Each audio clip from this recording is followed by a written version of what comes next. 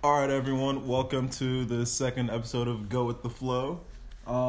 Special guest here today, my friend Max. Little bit of background. I think Max and I met first day of classes our freshman year at club soccer tryouts, which is when I met Jaylani as well. So, shout out to club soccer for giving me some of my closest friends. But yeah, Max is a real cool guy, British dude, born in New York, but he's not really. He's British. But yeah, welcome to the show, Max. Thank you, Flo. Happy to be here. And I'm happy I'm the second guest. I feel honored. You should. But first question, how does it feel to be back on campus? And I know we were both in the area in the fall semester, both living off campus, but it feels a little bit different this semester because the majority of the campus population is back. So how does it feel to be back? Hey, it feels nice. I think that first semester back in the Princeton area, it was kind of eerie. There weren't that many people walking around. It was more just the locals. Now you're kind of starting to see students around, which is obviously very exciting. Still everyone's in kind of their quarantine period, so still slightly odd, but overall definitely excited for like the next few weeks while things start to open up more and people start to move around again. Gotcha, exactly. And so, like I just mentioned, you're from England. So could you first just speak about some of the things you do around campus, and then kind of get into how you got all the way from across the pond to Central Jersey, Princeton over here. It was a big jump across the pond. Well, for the first kind of question about what I do on campus, very involved with club soccer. You know, that's where I met you, Jaylani, a lot of my close friends as well. My captain, he is the captain of the team. No big deal. Yeah, it's a lucky job. I've done it for 2 years now. Very much enjoyed it. I'm also very involved with the Jewish community on campus. That was something that was really important to me when coming to Princeton, to kind of still connect to my Jewish community and kind of family to a degree. And so I'm currently actually the president of Chabad. I didn't even know that. Look at that. This podcast is making me learn new things about my friends. It was a recent election. Okay, congrats. Recent introduction. Congrats. Yeah. Inaugurated on the same day as Biden, actually. No, I think. And then also really involved with like Israel stuff. So I'm currently VP of Tigers for Israel. I think that I may be at the end of my term, but I'm not 100% about that. And then something I did early on and kind of still do is I volunteer at the Carl A. Field Center with Chase, a program which kind of helps tutor, underprivileged or kids who don't have access to tutoring in the local area, which has definitely been a super highlight for me. And then I'm also part of Ivy, which is something I'm also part of with Lauren over here. And then, jumping across the pond, that's a good question. Yes, sir. That's a good question. I'd say originally I wanted to come to the States because of football, or one may refer to that as soccer. I think for probably my listeners, we mean soccer. Yeah, exactly. Yep. For all the listeners, it's soccer over here. So I originally wanted to come for football. Took it really seriously back home, and then in 11th grade, kind of went to one of these camps here.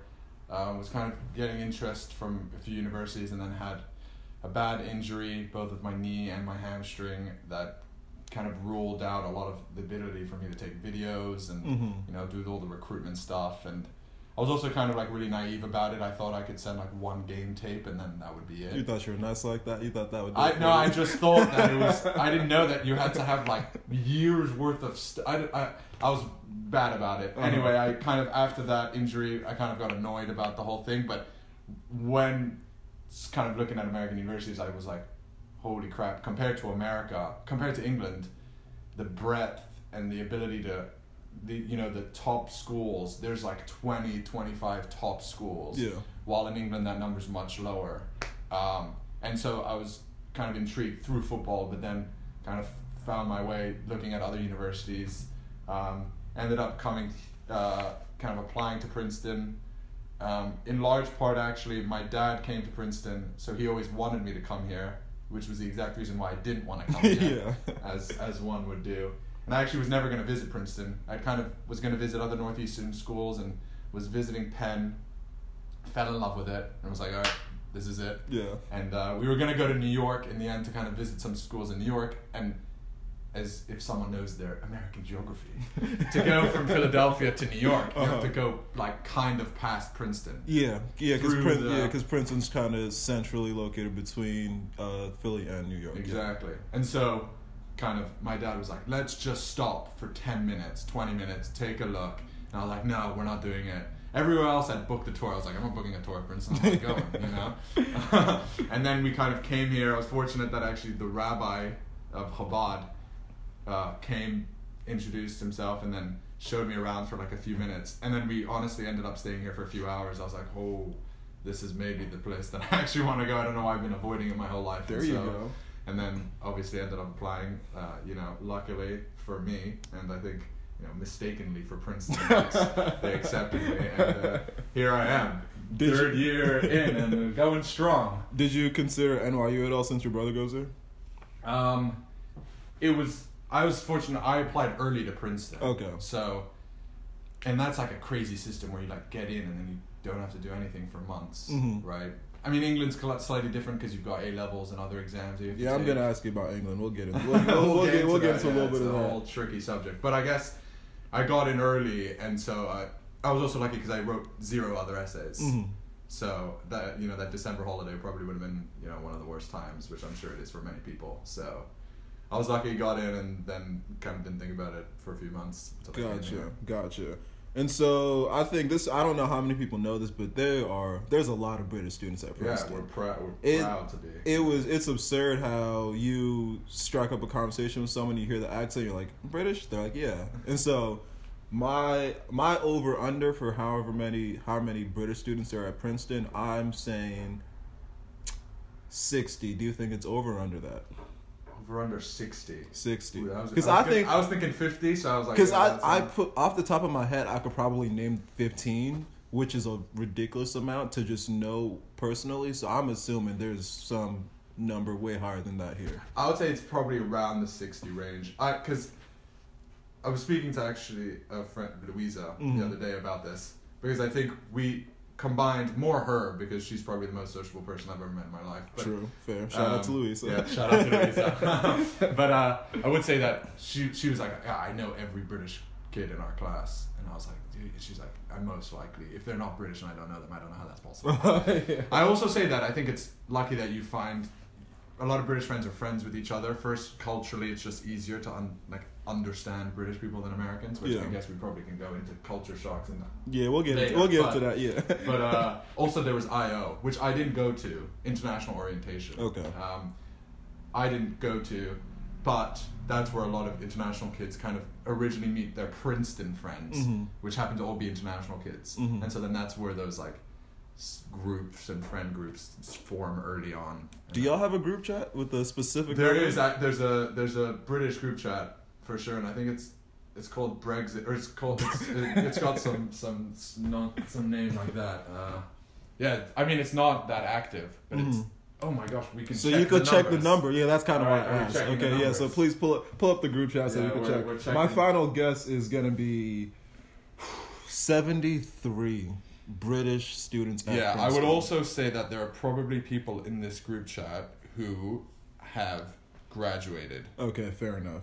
But we'll just add it. We'll add it anyway. They don't have to know that. Which means the people back home, they want to know. I'm also gonna say that after the state of New Jersey, England probably is the second highest represented group of people. In this group chat, there's 86 members. Look at that. 70, what did I say, 72? That's close enough. Yeah. So yeah, because y'all might have more than, no, New Jersey has a lot. Because I know just from a few high schools, there's probably like 50 something. So yeah, probably New Jersey, and then England, and then the field. But yeah. And then the field. And then the field. And then the field, yeah. But just we'll take it. Okay, but sort of getting into England a little bit more. First of all, what was your biggest cultural shock, you would say, coming from England, from England to Princeton? Ooh, there were a lot. There were a lot of culture shocks. I'll tell you some of the bigger ones. One of the bigger ones is surrounding alcohol in general, just like attitudes towards alcohol. I think because the drinking age in England is 18, and so hypothetically people start earlier than that. Yeah. You're at the pubs at like 6 years old, huh? Yeah, exactly. We live at the pubs. So when we came to Princeton, alcohol wasn't just a thing to go out and get drunk, but it was also something people enjoyed going to, for example, the pub, or like going out to dinner and having, I don't know, a drink. It was much more of an enjoyable experience rather than just an experience for the sake of going out. Yeah. And so I think coming here where everyone was just like, let's get drunk on beer.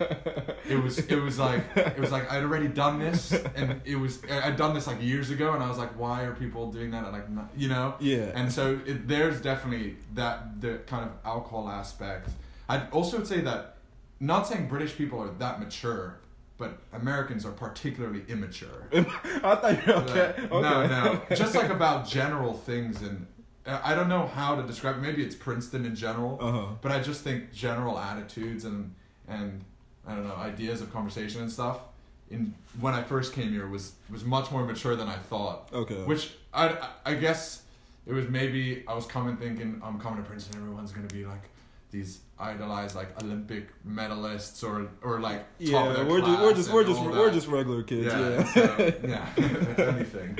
And so I think that was also probably the biggest one. That's why I guess a lot of the international kids in general have like a closer bond with other international kids, just because culturally it's easier to like get across, because not only like the cultural references, right, like, oh, let's go to the pub or things like that, but it's also just general attitudes, I guess. And like I was telling someone the other day, like there's that famous quote, it's like, Americans live to work, but Europeans work to live. Okay, I like that. Because like Americans are like very intense about like everything. It's always, you have to be busy. Well, I think Europeans are more on the side of like, we're working up to the point where it makes sense, and then kind of trying to enjoy that. So those were probably the three biggest things for me, and something that I definitely think other international kids feel. And honestly, on the alcohol thing, for full context, we have something called Frosh Week, which is, I think at other schools it might be called Syllabus Week, but it's the first week when everybody gets to campus and there aren't really any classes yet, and so everyone is just using that time to socialize. And in that first week of everyone being on campus, we call it Frosh Week.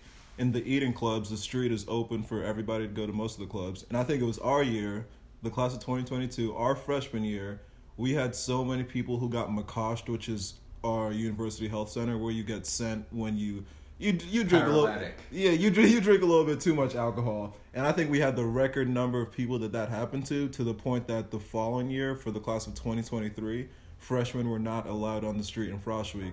And so I definitely see what you're saying with the people just drinking for the sake of it. And honestly, it probably helps that because in England the drinking age is 18, it's lower. People, by the time they get to college, they probably are a little bit more experienced with alcohol. Yeah. Whereas over here, the drinking age is 21. We all come into college and we're... Which doesn't really make sense. Whatever. Whatever. We come in and we're 20, and a lot of people, this is their first time, their first experiences with alcohol, and so they just do the absolute most with it. And so, a lot of people get in Makosh. Class of 2022, we really left our mark. Really proud of that, and we're looking forward to sort of revive. Really proud of that. I know we are proud of it.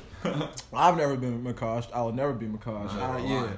Yeah, exactly. We're responsible adults. We don't drink. We don't do anything. Yeah, we don't even. Yeah, exactly. We don't even drink. Right. Well, exactly. Orange juice, apple juice, lemon infused water that you gave me right here. Yeah, exactly. We're treating you right over here, bro. Yeah, but so back into sort of more comparisons between England and America. And this is even more of your high school experience. What would you say are some of the main differences between is it called secondary school there? No? Yeah, secondary school. Yeah, that's what it's called in Nigeria too. Secondary school and high school. British secondary school and American high school. Yeah, American high school. Oh, that's like, what are the A levels and all that? Like, what is that? Oh, that part. Well, I mean, I can't speak to high school in America just because I guess my interpretation is much more based on stereotypes and like TV shows and things like that. I mean, I can somewhat infer to a level, but I guess for England, you only, there's no middle school. It's just primary school and secondary school. And secondary school is from, let me get this right, year 7, 6th grade to 12th grade. Okay. And then you basically, in 10th grade, you have there's no GPA, so like every year your classes don't kind of add up to this cumulative grade. I don't know if I like that better or worse, but okay. So it's predominantly it's all exam based. Okay. Like your admittance into universities and stuff is all based on your ability to take exams well, basically, which is, I guess, for some people much better than others, which is quite unfortunate. But in 10th grade, you take exams called GCSEs. You usually take, I mean, the average is probably like 8 or 9 classes. You can take more. Okay. That's kind of like the standard ones. It's like, usually take sciences. Is some people take double, triple science. So biology, chemistry, physics. And you take some English classes. Then you take a maths. And then you take like a few others. And then in 12th grade, in 11th and 12th grade, you study for A-levels, which is like very specialized, 3 or 4 classes. Is that like the SAT? Is that comparable to the SATs or no? Not really, just because the SAT, in terms of the one that you like. It's like the SAT is the standardized test that. Well, you can either do the SAT or the ACT, but that's a standardized test that is usually a benchmark. Like if you want to go to a school like Princeton, you need to say hit a certain number, and then you might have a solid chance of getting in. But it's not related to your school coursework. It's something you do outside of school. Oh, okay. Yeah, I guess it's not the same. There's similarities. I think the similarities is it's a standardized test across the UK. So if I'm in London and someone's in Manchester, we're going to be taking the same exam at the end of 12th grade for maths, for example. But I would say that I think A-levels is very specialized, and that's what the UK predominantly focuses on. Like for universities, you don't apply to a university, you apply to a course at a university. So you wouldn't apply to Princeton, you would apply to, for example, let's say you apply to neuroscience at Princeton University, and so you'd get in for that specific course, and so there's much less breadth. And so basically at age 16 you have to decide your next 5 years of life, which kind of sucks. That's not the best. Yeah, I remember I met this kid from Oxford who, when I was in Kenya, when I went there 2 summers ago, and he was talking about how when you get accepted, it's only for the one major basically, and it's really not that easy to kind of switch between majors. Whereas for us, I kind of love how we come in, because I came in as an engineering major. Was I always going to stay with that? Probably not. Did I sort of finesse the system to get in? Probably. Yeah. But okay, it is what it is. It is what it is. We can. And now I've switched to neuroscience. And honestly, over here at Princeton, we have until the end of our sophomore year to decide what our major is, which I really appreciate. And so we're able to come in, because I don't think many people really know what they want to major in. I don't think anyone ever does. Unless you're like pre-med or one of those things, you really have no idea what you want to major in and what you're trying to do with your life. So I like that we get to come in, we have the ability to take all these different prerequisites classes and then sort of figure out exactly what it is that you want to do. Yeah. So I couldn't imagine if I had to do the British system and I was like, oh, at 16, I want to be a doctor, and then 2 years later I don't. What do I do about that? Yeah, because then you're taking biology, chemistry, you're taking those classes for A-levels. Yeah. And then I think the worst part about the whole system in England is A-levels at the end of 12th grade. During 12th grade, you apply to universities. Yeah. When you apply to universities, they'll see your predicted grades that your school gives you for those exams in the summer, but the university won't accept you. They'll accept you conditional on an offer. Most of the time, sometimes it's unconditional, but most of the time it's conditional on offer. So let's say you applied to UCL, University College London, you really wanted to go for medicine. You send them your application, you send them your predicted grades, and they go, we're giving you a conditional offer, 3 A's. And so in those, and then you take the exam in the summer, and then August, literally they come out, I think August 14th, second week of August, they come out with the grades. If you don't get those grades, they can rescind their offer. It's not they can, they do. So you don't get in. And so then that week is kind of hell week for a lot of people who potentially did make their offer and now are trying to negotiate with universities to maybe find a similar course that would take a lower grade. And so you find out a week before you're into university. Here I was into Princeton 7 months before. Yeah, dude, that could have been more different from what it's like here in America. I remember I didn't apply early, I applied regular, but even regular you hear back by March. And so some people apply early and they get in December or January, whenever, and they know for that many months. Yeah. I applied regular, I think got in March 1st, whenever the decision is. And you have that decision from March, and my school year didn't end until like mid-June. So that's like 3 or 4 months where it's senior spring is notorious for in high school here in America for being the time when seniors just absolutely check out and they just don't care anymore. That's the opposite. In England, that's the worst time of our lives because it's just consistent studying for these exams that you've got to do well unless you want to get into university. Yeah, I can't imagine that. But okay, so sort of shifting away from the academic aspect of secondary school in England, more of the social aspect. First question: do y'all have prom in England? We do. Oh, you do? Yeah. Why do I think you did have prom? What are your thoughts on prom? Personally, I think prom is the single most overrated aspect of the American high school experience. It gets built up so much in TV shows and movies. Do you only have one prom in high school? I know it's different from school to school. At my high school, we had junior prom, so that was for just a junior year, and then we have senior prom. Okay. So yeah, you can, as a junior you could go to both. As a senior you could go to both. Junior year, I went to both. Senior year, I went to junior prom, and then I didn't even go to my senior prom because a lot of backstory there. But I was also just very over all of it in general. Fair. But yeah, prom highly overrated. But I didn't know y'all had prom. Well, I mean, I can't speak for all British schools. I think it was just it's just an excuse to go out. I would say it's probably better in England just because, like, for Drinking example, ages. my prom, it was at the end of our year 13, so 12th grade, and so everyone was 18. So we rented out this club with an open bar. See, now that sounds more fun. That was actually a part, Okay, you offer me that my senior year. Yeah, I'm probably going to show up. Probably it. But I don't know to all British schools. I probably assume there's something similar to it. I know other schools near me also had, a party that some people call prom, some people call, I don't know, end of year. And party. It's still the same type of situation where all the dudes wear tuxes and all the girls wear dresses and everybody goes. Oh no, dudes don't wear tuxes. What do y'all wear? I actually wore some flamboyant suit. I will need to see those pictures. You will at a later time. I will need to see those link pictures. It to the podcast. I'm not super proud of it at this moment. In the moment, I thought I was kind of being some dashing young fella. You thought you were like James Bond or something? It wasn't. Like James Bond would never even consider this suit. Yeah, it wasn't ideal. But girls do wear dresses, and it's not like there's not that whole like pick up your date and. All right, so my mom just called me and cut off the recording of the podcast, which very annoying. I will call her back right after this, but back to Max. You were saying, exactly. Girls, you were saying they don't pick up the pick up the so date. There's no kind of formal pick up the date from their parents' house and say I'll take care of your daughter and all that, good old traditional stuff. I would say it's more just. I think in England it's just like an excuse to get drunk with your whole class. So fair enough. So there's that element, yeah. Fair enough. I was about to say I don't think I picked up my dates, but then I remember I did, and I do remember I was very intimidated meeting fathers. That is a scary thing. However, I am quite proud, actually.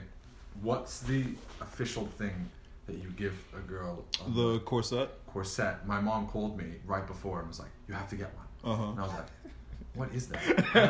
I've never even heard of these things. My mom's like, you have to get one. Oh, is it corset or corsage? One of the two. One of the two. Sounds right. Say yeah. One of them sounds right. Yeah. So I get one of only like 5 guys. Come on. One of 5. Okay, that's what's up. Yeah, you see, yeah. Okay. It gave me some serious props. I'll give my mom that. That's all credit to my mother, nothing to me. Nothing to you. Shout out to your mom. Your mom's great. Shout out to my mom. Next aspect of sort of the social aspect of British secondary school. Do y'all have Spirit Week? No, I think that's like the whole spirit. Like homecoming. No.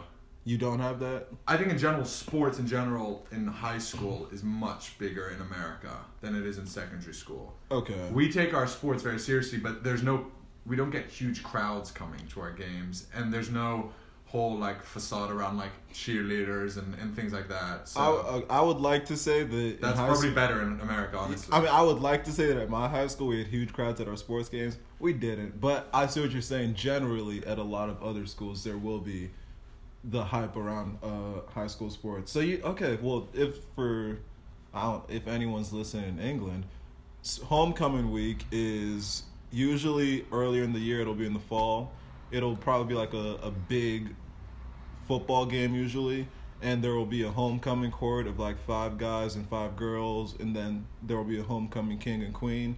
And so leading up to all that, the preceding week. There from Monday through Friday, there's a different theme for each day. So Monday might be like athletes versus nerds or something. So you're supposed to dress up either like an athlete or like a geek, that type of thing. Or it might be America Day, so you wear red, white, and blue. And then for us at our high school, Friday would always be class color day. And so each year had a different class, and you would... Senior year, I remember, was black, so everyone would wear all black. You would get all hyped up, do that type of thing. And then it would accumulate with the football game Friday night, and then the homecoming dance on Saturday night. So that was it was usually one of the more fun weeks of the school. My school actually did it really well. We would always design the whole school. I'll show you pictures. We would spend the day before the Friday. So Thursday night, everyone would stay and just decorate the whole entire school. Honestly, yeah, I would say that's probably one of the more fun weeks of high school for us. That sounds nice. I mean, I think that would never happen in England also because most schools, I don't speak for all schools, but I'd say most schools, public, private, grammar schools, all have school uniforms, which usually consists of a blazer, You had a school uniform? Yeah, most schools have it. Gotta wear a blazer, gotta wear a tie. Gotcha. Yeah, here only private schools or Catholic schools or whatever have uniforms. Yeah, no, it's basically most schools, because it's like British people want to be, pompous sometimes. Yeah, y'all a little bit too posh over there, huh? My school was not posh at all. I feel like you have to fit in at that point.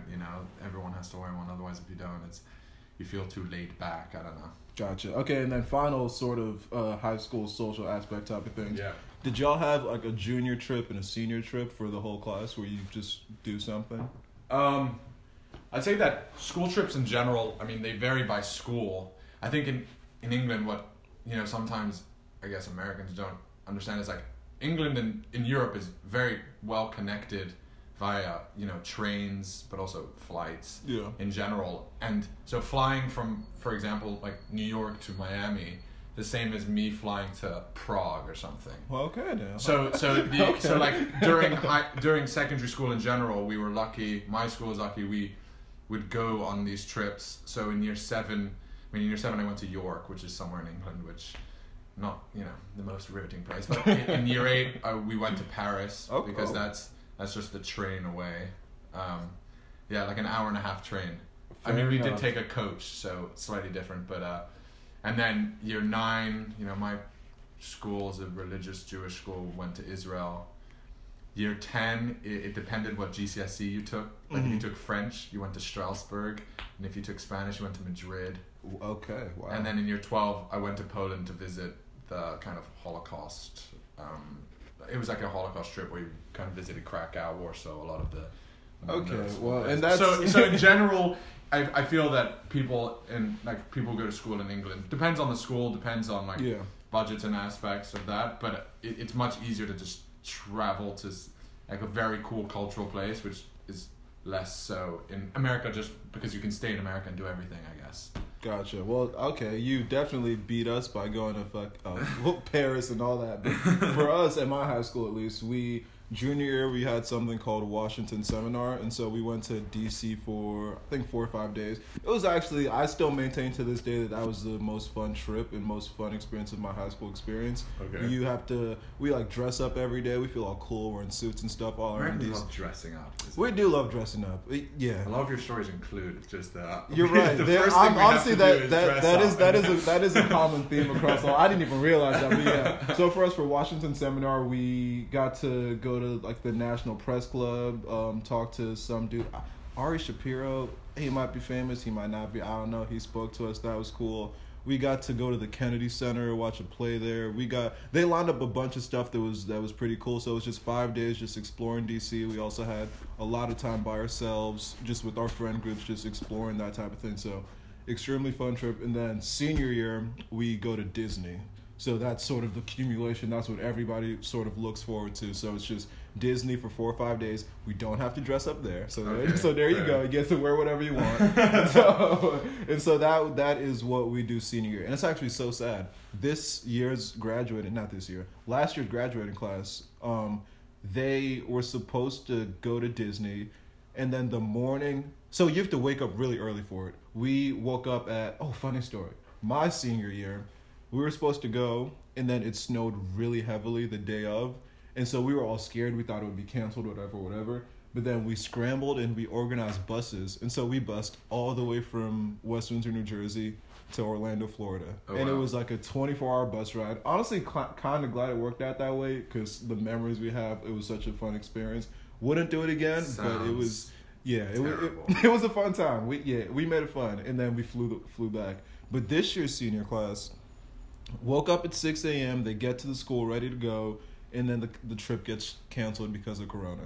Yeah, I hate to see it. I would have been so sad because for me, my oldest brother, he had his Disney trip. I think I was in 6th or 7th grade, and ever since that point, I had been looking forward to going to Disney. That was like the thing that I was looking forward to. Like that'll cap off my high school experience. So I couldn't even imagine if I was in that class and it literally gets to the morning of and that gets canceled. I would to this day I would still be distraught, but it is what it is. Yeah, everyone to their own, I guess. But yeah, so on to club sports. We mentioned that we're both club soccer. You're the captain of the team. That's sort of how we met. What do you think is, and you also said you were trying to play varsity sports initially. What do you think the benefits are of doing club sports as opposed to being a varsity athlete? Yeah, good question. I can't speak to the varsity lifestyle. I would say that some of the camps I went to were, probably somewhat relatable to the, how the training and the lifting all kind of works. There wasn't classes during that time, so, I can't imagine that element. I think what I love about club soccer in general is that the standard's honestly relatively high. Repeat that. Nice. Yeah. There are some. I always say it. I say that there's kids in our team who I think could easily play varsity at D1 level. Yeah. There's a few of us. Who not myself included, but some of the others. But yeah. Yeah, I definitely think there's a few of us who can definitely kind of play at that level. But I think that what club soccer offers you is, an intensity of training in that we train usually 3-4 times a week. Yeah. So it's not a light, you go once a week, play some football and then kind of go home. It's intense 2-hour sessions, 3-4 times a week. We have games against other universities. And then I think it's helpful for a lot of kids because it's less of a pressure. Obviously kind of going to training is kind of a thing that you must do to get into the squad for the weekend, but there isn't a pressure if you mess up maybe one time or need to go to a class or do an office hour, which I think there's probably much more of a pressure as a varsity athlete just because you've kind of been recruited and so you don't want to disappoint the coach, you have a lot more expectations, and so I think club soccer is just a great social environment. Fantastic. Fantastic social environment. That's how it allowed me to develop a lot of my close friends, both on the pitch but also off the pitch, which is definitely exciting. And so I think it's a great way to meet people, a great way to stay connected with your sport that you love, which I love. And then as I guess like a small side note, as captain, it's enjoyable for me because hopefully in my future life I want to become a football coach. Okay. Yeah. Okay, and so Coach Misrahi. Yeah. Okay. So running the sessions is super fun because that requires me to think of different things, requires me to try to understand what works for players, what doesn't, and kind of gives me more of that leadership role of having to deal with sometimes 25-30 guys at practice, making sure everything's working smoothly and people are learning and getting better. So definitely something that I've pinnacle, one of the top things I've done at this university for sure. Yeah, I definitely agree with that. I think club sports and especially club soccer has been the ideal balance between varsity, which is just an insane amount of time commitment, which I'm here at Princeton because of the academics. It's already taxing enough academically. I don't need to have all those requirements to wake up every day really early, travel, do all that sort of thing. So I respect very much so what varsity athletes are able to do, but I myself not really interested in putting that much time into the sport. And it's also not IMs, which are just a joke, but it's like you mentioned, the perfect in between the two, where practice 3 times a week, we're able to travel and play other schools. Our freshman year, we were able to go up to Brown for the club soccer Ivy League tournament, which again one of the highlights of my Princeton experience so far. So yeah, and even just like you said on the social aspect, because I think at least for myself it was the first social group that I joined on campus because tryouts were on the very first day of classes our freshman year. And so we had tryouts in the first 3 days. By that weekend, we have our initiations. We're able to immediately be ingrained and welcomed into a large group of guys, including upperclassmen. So it was a perfect, I think, welcome into the Princeton experience. Sure. And it, like you said, it keeps you active. I might not show up to as many practices as you do as the captain, but I know it's there for me whenever I want to go kick a ball around, and that's something that I really appreciate. And if this year I was planning on coming back, making an appearance, I would have been back to our star center back. But things like COVID didn't want me to be great, so that kind of got in the way. Club soccer is huge. I would say that my freshman year I was kind of annoyed because myself and Jay Lonnie, I don't know if Jay spoke about it, we're trying to walk on to the varsity team originally. Yeah, I wanted to talk to him about that, but we didn't. Because I remember right after I got into Princeton, kind of one of my coaches was like, when I come back to London, I play for a team in kind of one of the lower levels of English football. And so when I kind of originally got in, I was speaking a lot to the manager here at Princeton. And actually myself and Jaylani went to a few practices with the varsity team. They ended up having kind of 32 guys on their squad, so weren't interested in taking in new guys. I also was not interested in becoming a 33rd member of a squad where you play 11 players and you have 4 subs. So I definitely think originally I was kind of annoyed about it, but in the end I was super happy that club soccer was the way I went forward with it. Gotcha. Sure. And then sort of transitioning into not playing sports, but more the spectator aspect of things. I know myself, one of the things that, ever since I was in middle school, high school, one of the things that I was really looking forward to about college, and one of the things that I wanted from my college experience was being able to tailgate the football games, go to the basketball games where everybody's real excited, real hype. And when I tell you that could not be further from the reality, I mean, further from the reality that we have here at Princeton. It's bad. You go to football games, everybody's sitting down, the stadium's half empty. Which, first of all, there's zero reason our stadium should be that big. I doubt there's ever been a moment that it has been fully packed. That should be at least half the capacity. But that's it's honestly more. I think it's more than the township of Princeton. Like, there's 30,000 seats or something in the stadium. Yeah, we're never filling that up.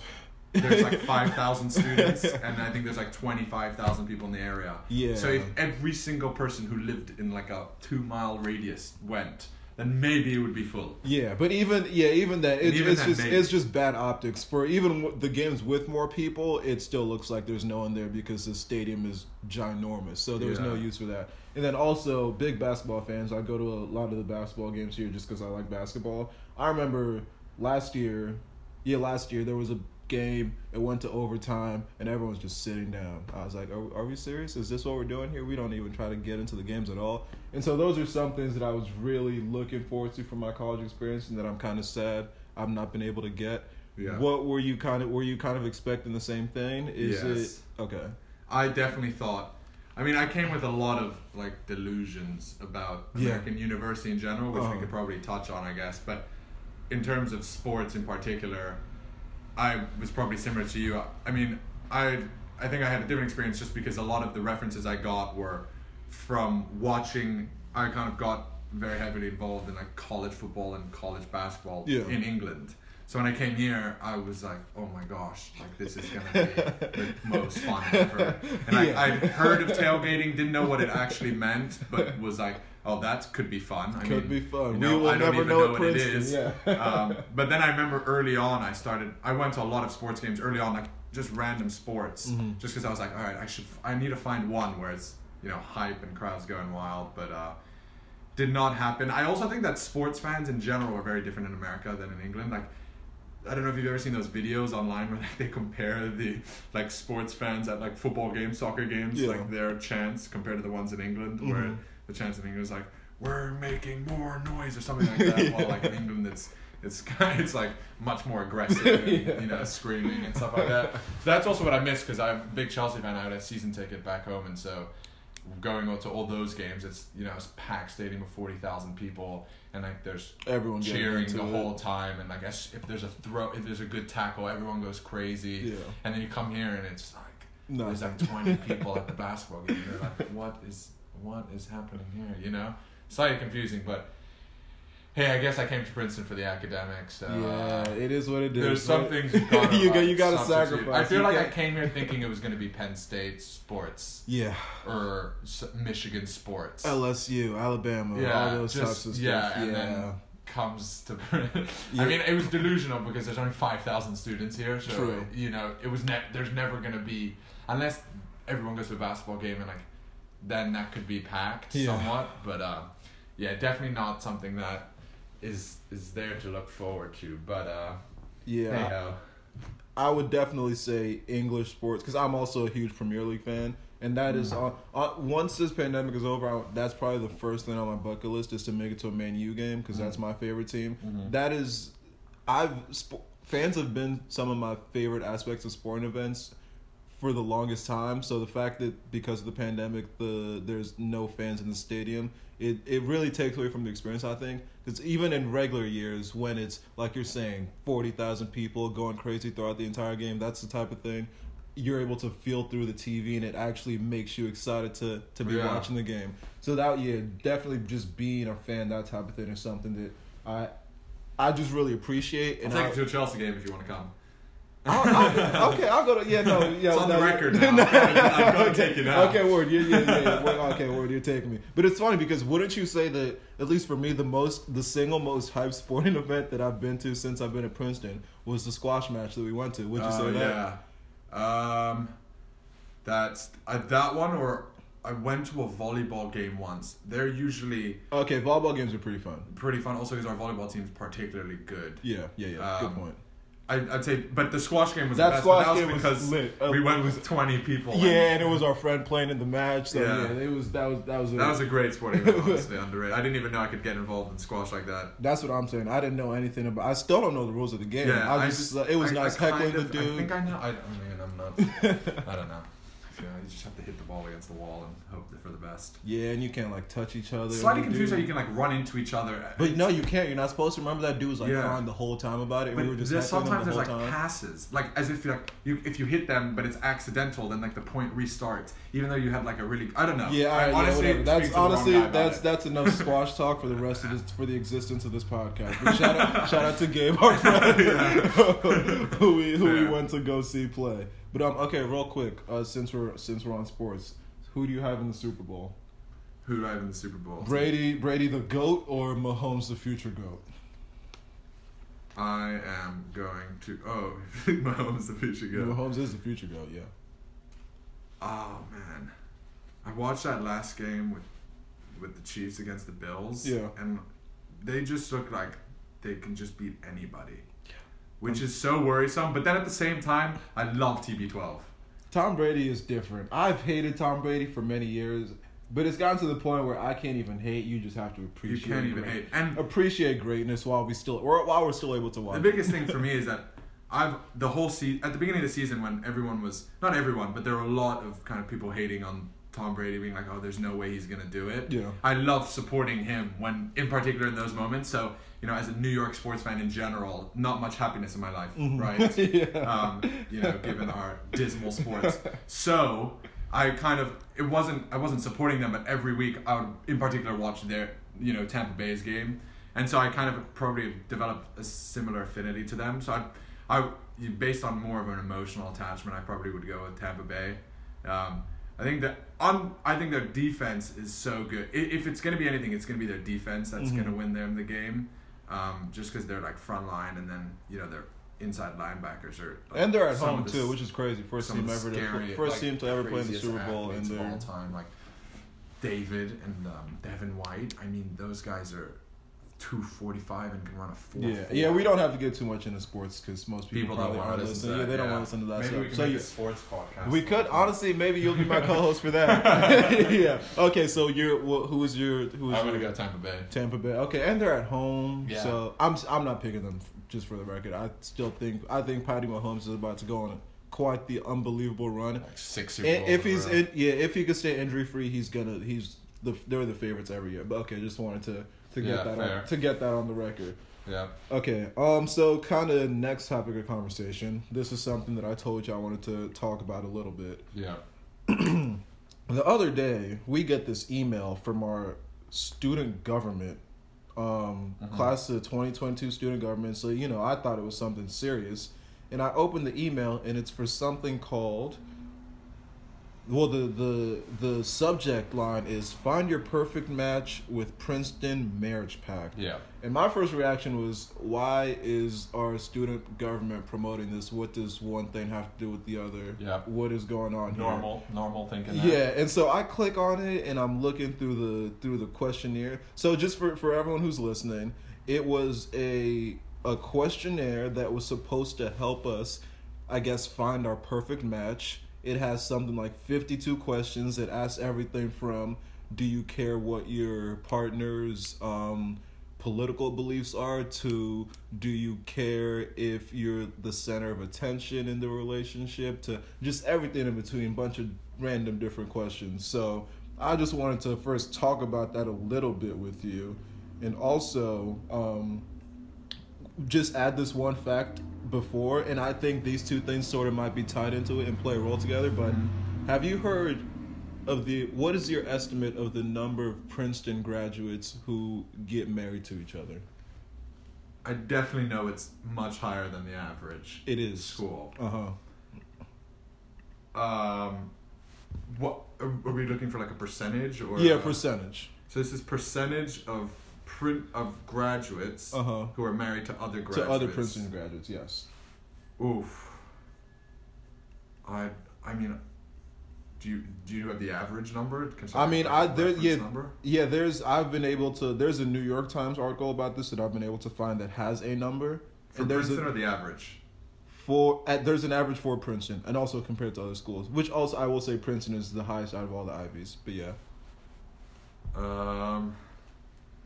I don't want to go crazy on it, but I also don't want to... No, go crazy, bro. Go crazy. How many Princeton grads that are married to other Princeton grads? You see, because mathematically it's like... Hey, man, just say a number. Come on. 15%. 15? That's your answer? Dude, you couldn't be further off. Okay, well, first of all, I remember at reunions freshman year, an alumni told me some absurd number. I was like, there's no way this is right. Like, he told me something in like the 70s. I was like, first of all, there's no way that's statistic. No way. Well, no. I'm not saying that's the answer. But yeah. I'm just saying an alum told me that the number was in the 70%. I was like, first of all, you're bugging. That is absolutely not true. And I look it up, and I find this article, and it says, well, first of all, the way it starts is, this is a quote from the article. It says, Princeton tour guides are often asked about matrimonial prospects and sometimes include, I don't even know how to pronounce this word, apocryphal statistics, 50%, exclamation mark, maybe 75%. Okay, so that's a line. And then the actual number that this article provides for Princeton graduates is 53%. Hold on. Which I could believe it. So first of all, honestly, first question, you think you've met your wife here so far? No. Okay, fair enough. Me neither. Very, very solid. No. I could agree with that. But second of all, back to sort of this marriage pact. Do you think the university has some sort of investment in getting alums and current students to marry each other? Because I'm very confused as to why our undergraduate student government is promoting this at all. Yeah. Well, I don't know how much the undergraduate government, student body, government, I don't know what to call them, are like, doing things with the university itself. But I would say that university probably has an investment in the idea of graduates marrying each other, in that I think if you marry someone from Princeton, maybe even if you didn't meet them at their time, but then after meet them at an alum event or something like Reunions, which happen every year, very lit time. You meet them there, then you are obviously going to have a more positive experience about Princeton, even if it's, let's say out of 10, you're rating after graduating with 7 out of 10, and then you marry someone from Princeton, most likely that number is going to go up in your mind just because psychologically you found the love of your life, and so you have a more positive experience about Princeton. Most likely ends up you donating more money in the end. And so I do think they probably have some, weird investment, They would like to see us all marry each ulterior other. motive Yes, to that. I also think it's like that's kind of like a play. It's like, look, you come to Princeton, obviously academically it's going to be a great school, but you're also going to be able to promote 53% of our graduates are married to other Princeton graduates. It kind of develops that look, this is a real community kind of thing. Not only will it set you up financially for the rest of your life, I mean, you'll find the love of your life. If you choose your university based on whether you're going to get married, I'm not sure that's the best idea. But I'm still confused about this marriage pact. I mean, I didn't do the questionnaire, so I didn't either. I looked through it, and in a second I'm going to ask you some more questions about it. But then I also did more research, and apparently it's something that is popped up at a lot of different schools, and there's a whole Instagram account with testimonials, and there was this one couple who said that they applied to live for housing for people without children because they met a marriage pact, and all of it just seems a little too sketchy to me. I'm a little bit weirded out by the whole thing. I would not be trying to find my wife through a marriage pact. College, I mean, I'm a young. I'm not trying to find my wife right now. Exactly. I'm 21 years old. I'm in my my good years. Okay. I don't know if my mom will be happy to hear if she hears this podcast. She's like, you need to find somebody. Okay, so I'm gonna ask you a few of the questions on here. Yeah. First question. Do you prefer politically incorrect humor on a scale of 1 through 7? Just in case there's a girl listening who's interested and they might just check some boxes. And then I could just fall off some lists. Exactly. So, okay, first question. Real exposed here. Do you prefer politically incorrect humor on a scale of 1 being strongly disagree to 7 being strongly agree? Do I prefer? I mean, sometimes, yeah. Probably high up on that list. I need a number, dude. It's 1 through 7. Answer the question. Do I prefer politically incorrect humor? If it's funny, yeah, probably like a 6. Okay, good answer. I agree. Next question. It's not funny then. If it's just politically incorrect for the sake of being politically incorrect, then that's not by the same. Agreed. But you have to respect the attempt. But that's a whole different conversation. Correct. Fine, fair. Next question. If there was a red light but no one was on the road, would you go? 1 being no way, to 7 being, and I quote from the article, vroom vroom. Oh no, I ain't trying to get a ticket. Really? Yeah. You're not. I think in England it's different. There's cameras everywhere. Okay, fair. But also, if you're on the road and it's like 2, 3 a.m., and there's literally nobody else on the road, I mean, I don't know. I mean, I'm still here. No tickets. Actually, I'm just okay. Never mind. I probably. I don't want to jinx it. I don't got no tickets. Yeah. There is a place for revenge when someone has wronged me. I'm gonna ask you 2 more after this. Is that scale of 1 to 7? From 1 being I turn the other cheek to 7 being I'm plotting right now.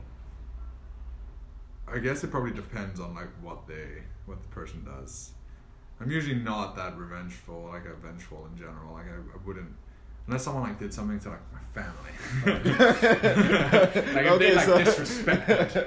Okay, so sometimes you're 7, sometimes you're 1, which really is a cop out answer. Okay, I would say I'm probably more often than not a 3. Okay, fair enough. Okay, second and last question. I consider myself to be an adult.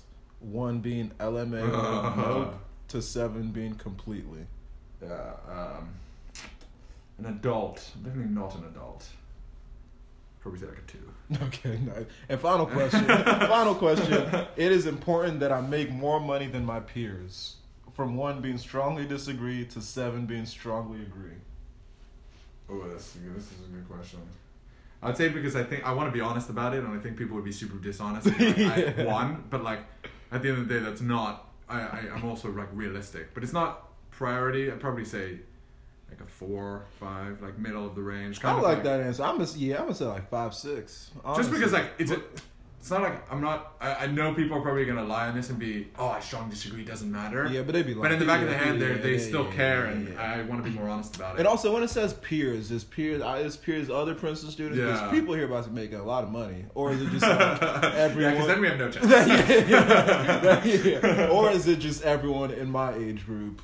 And it's I'm out in the world, and do I want to make more money than everyone, most other people? And I think that might be a different answer compared to other Princeton students. Because in the general world, I would like to make some money, but if it's compared to other Princeton students, I would like to be middle of the pack is all right for me. Yeah, I feel like that's probably a good answer. All right, but yeah, so I just wanted to. I didn't even know these were the type of questions. These are yeah, dude. And there's 54 more where these came from. Oh my goodness. So now that you're interested, maybe fill it out, get your match, see what's up. Wait, and so I don't know do you know how it works? Like, so you fill it out? And You fill it out and everyone then, gets one match.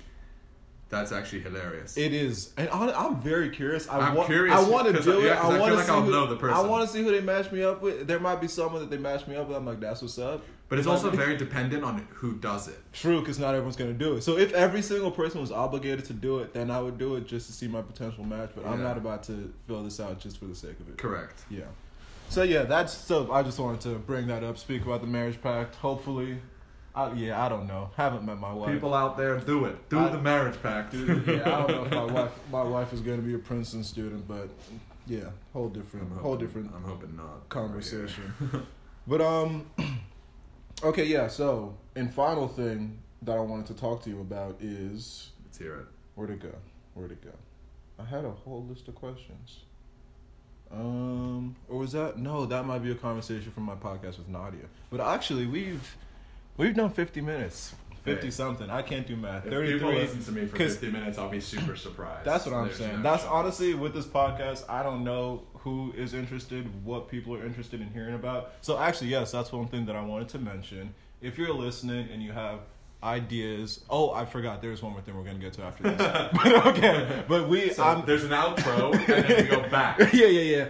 No. But I'm very open to ideas and questions and criticisms. This is just the second one I've recorded, and I still am not completely sure what direction this is going in. So, if you're still listening at this point, first of all, I love you for listening for this long. Thank you. Second of all, reach out. If you want to be a guest, let me know. Questions, all that good stuff. But okay, yes, the final thing, which I want to make a reoccurring segment on my podcast, Go With The Flow. At Princeton, we have this thing called Tiger Confessions, which is it's a Facebook group where you can post anonymously, and then people as themselves can respond and answer the questions, that sort of thing. And so I would like to make it a reoccurring segment where I read one of the questions or posts, and we just discuss it. And so the one that I found for us today is, it's actually kind of sad, but we're gonna talk. It's not like really sad. It's just I'll read it, and then you could judge if it's sad or not. You might be like, this is stupid. The comment or the post says, sophomore here, feel like my friend group is cutting me out. They are on Zoom calls all day with no invite my way. Even when I text and ask if they were free to talk, they all usually lie and say they're busy instead of inviting me. I asked one of my good friends to take a walk in the afternoon, and she said she was feeling super tired. And then an hour later, my friends post a story on Instagram with the whole friend group taking a walk. And now that bicker is coming up, it's getting worse. Feel like they're going to leave me behind. So, oh no, that is pretty sad, right? Oh, that's so sad. That is, no, you're right. No, I don't mean to laugh. No, I'm not laughing about the post. I'm laughing because, it's not funny. You're a bad person. I'm not, relax. Okay, so. If you're listening to this podcast. So this will be like advice segment, whatever, we're still trying to figure stuff out. So, what are your immediate thoughts to hearing said post? What is your advice for said person? What do you think they should do? Yeah, that's tough.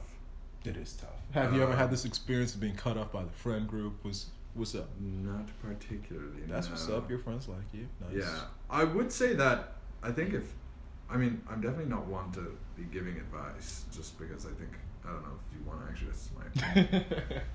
But I would say that I think that if they are, I think at Princeton, in particular in freshman year, your friend group's not always the best friend group for you. Agreed. It's much more the convenience of people who are near you or who are in classes with you. And so you stumble upon friends and potentially think that those are going to be your best friends for the next 3 years. Mm-hmm. But I definitely would say that it's not the case at all. I think that there are some people that will stage, like, for Lauren, for example, one of my closest friends. Since day one. Let's go. Since day one. Jaylani, great friend of mine. Since day one. So there are some that are from day one. I think those were more like affiliations, groups, and sports. And so those obviously develop a new way of it. I would say that if they're excluding you, leave them. Who needs them? Easier said than done. I understand that. I don't know if this person's bickering somewhere. Bicker process in general is... Bicker's a whole different monster that we don't Yeah. have to get into. Jaylani and I talked about that a little bit. Yeah. Honestly, we should talk about it more, but we talked about it a little bit, but we don't have to get into That's a bicker. serious monster. But I would say that I think it's nothing to worry about. Also, like, freshmen were only on campus for a few months. Mhm. So it's hard to say who your good friends are when you only knew them for 5 months That's and then the were thing. online for a while. Yeah. I would say it's maybe different if you guys spend like the whole year on campus together and like develop this serious bond. I think they were probably more convenience friends. They probably sound like not the nicest people if they're just avoiding you. I think that, Yeah, assholes. yeah, you know. Yeah, your friends are And assholes. also in particular if like they post it, because then they probably know you're gonna see it, which is even worse. Yeah, they probably honestly. tagged you too, huh? Yeah, Hello, exactly. assholes. So I'm I like- mean, honestly, who are these people? That's Leave what I'm them. saying. Leave them. No, but yeah, in my opinion, well, one thing that I always say is I am never going to try to be friends with anyone who's not interested in being friends with me. I don't need you that badly. Yeah. But if because this sounds like it sounds like your established friend group. The one thing I will say is very similar things to what Max said. You didn't really get to explore and meet as many people as possible, and it sounds like this might be the type of friend group that would have deteriorated and you would have wanted to leave anyway. I know for myself, the end of freshman year and the start of sophomore year was a time where I really reorganized a lot of my friend groups. Not even unconscious, it just naturally happens Yeah. that way, and some people you drift away from and others you get really close to, and so I would say that would have naturally happened anyway, especially if your friend group is treating you like this. But I will say also there's a lot of people in this time period because of COVID and everything who are actively searching for friend groups, that sort of thing. So I would just say this friend group, they sound like they friggin' suck. So I'll probably leave them. Abandoned sub group. You don't really need them. They're not. I promise you, they're not all that. You don't need to try to force yourself to be friends with anyone. It's probably not really worth it. And I think you will be able to find people who appreciate you for who you are and don't post stuff on Instagram when they say they can't hang out and all that little stuff. Those people are serious. They're the worst. They're the freaking worst. I mean, so yeah, like who does that? That is our advice from us. We don't really know much, so we're just speaking. So if you're potentially listening, to if this you're podcast, listening, that's what I'm saying. You may not even be listening. This might never get to you. I should respond. Actually, no. I've never written a word on Tiger Confessions. I've never been on Tiger Confessions. I've never submitted a post. I've never commented, and I don't plan on ever doing either of those things. But I'm gonna peruse the page just to find content for the podcast. But yeah, that is our general advice. Forget about that friend group. You don't need them. You're probably cooler than them anyway. And one day when you're more successful than them, don't forget to let them know. That's what's up. That's it. Okay, and then the very final thing, because I did this with Jaylani also, is just a quick fire would you rather that's all Princeton based. All right. Are you ready? Yeah. First one, Roma or Whitman Dining Hall?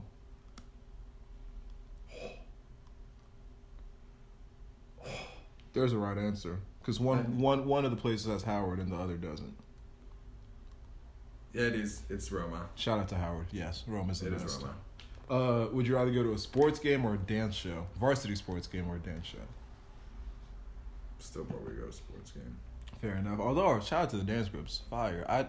Some of them are fire. And sometimes the energy is there. I didn't know I liked dancers until I got to Princeton. Yeah. That one was a tough one. Depends what varsity sport, I guess. Fair enough.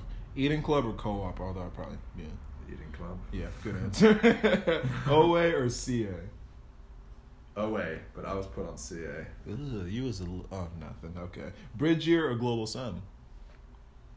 Global Sem, is that a summer thing? Global Sem's over the summer, but it's an actual class, and Bridge year is a gap year in between high school and Princeton. I didn't get into Bridge year. Hate to see it. Hate to see it. But I actually probably love to see that at the same time because then I want to meet you, follow me. That's what I'm saying. Everything happens for a reason, bro.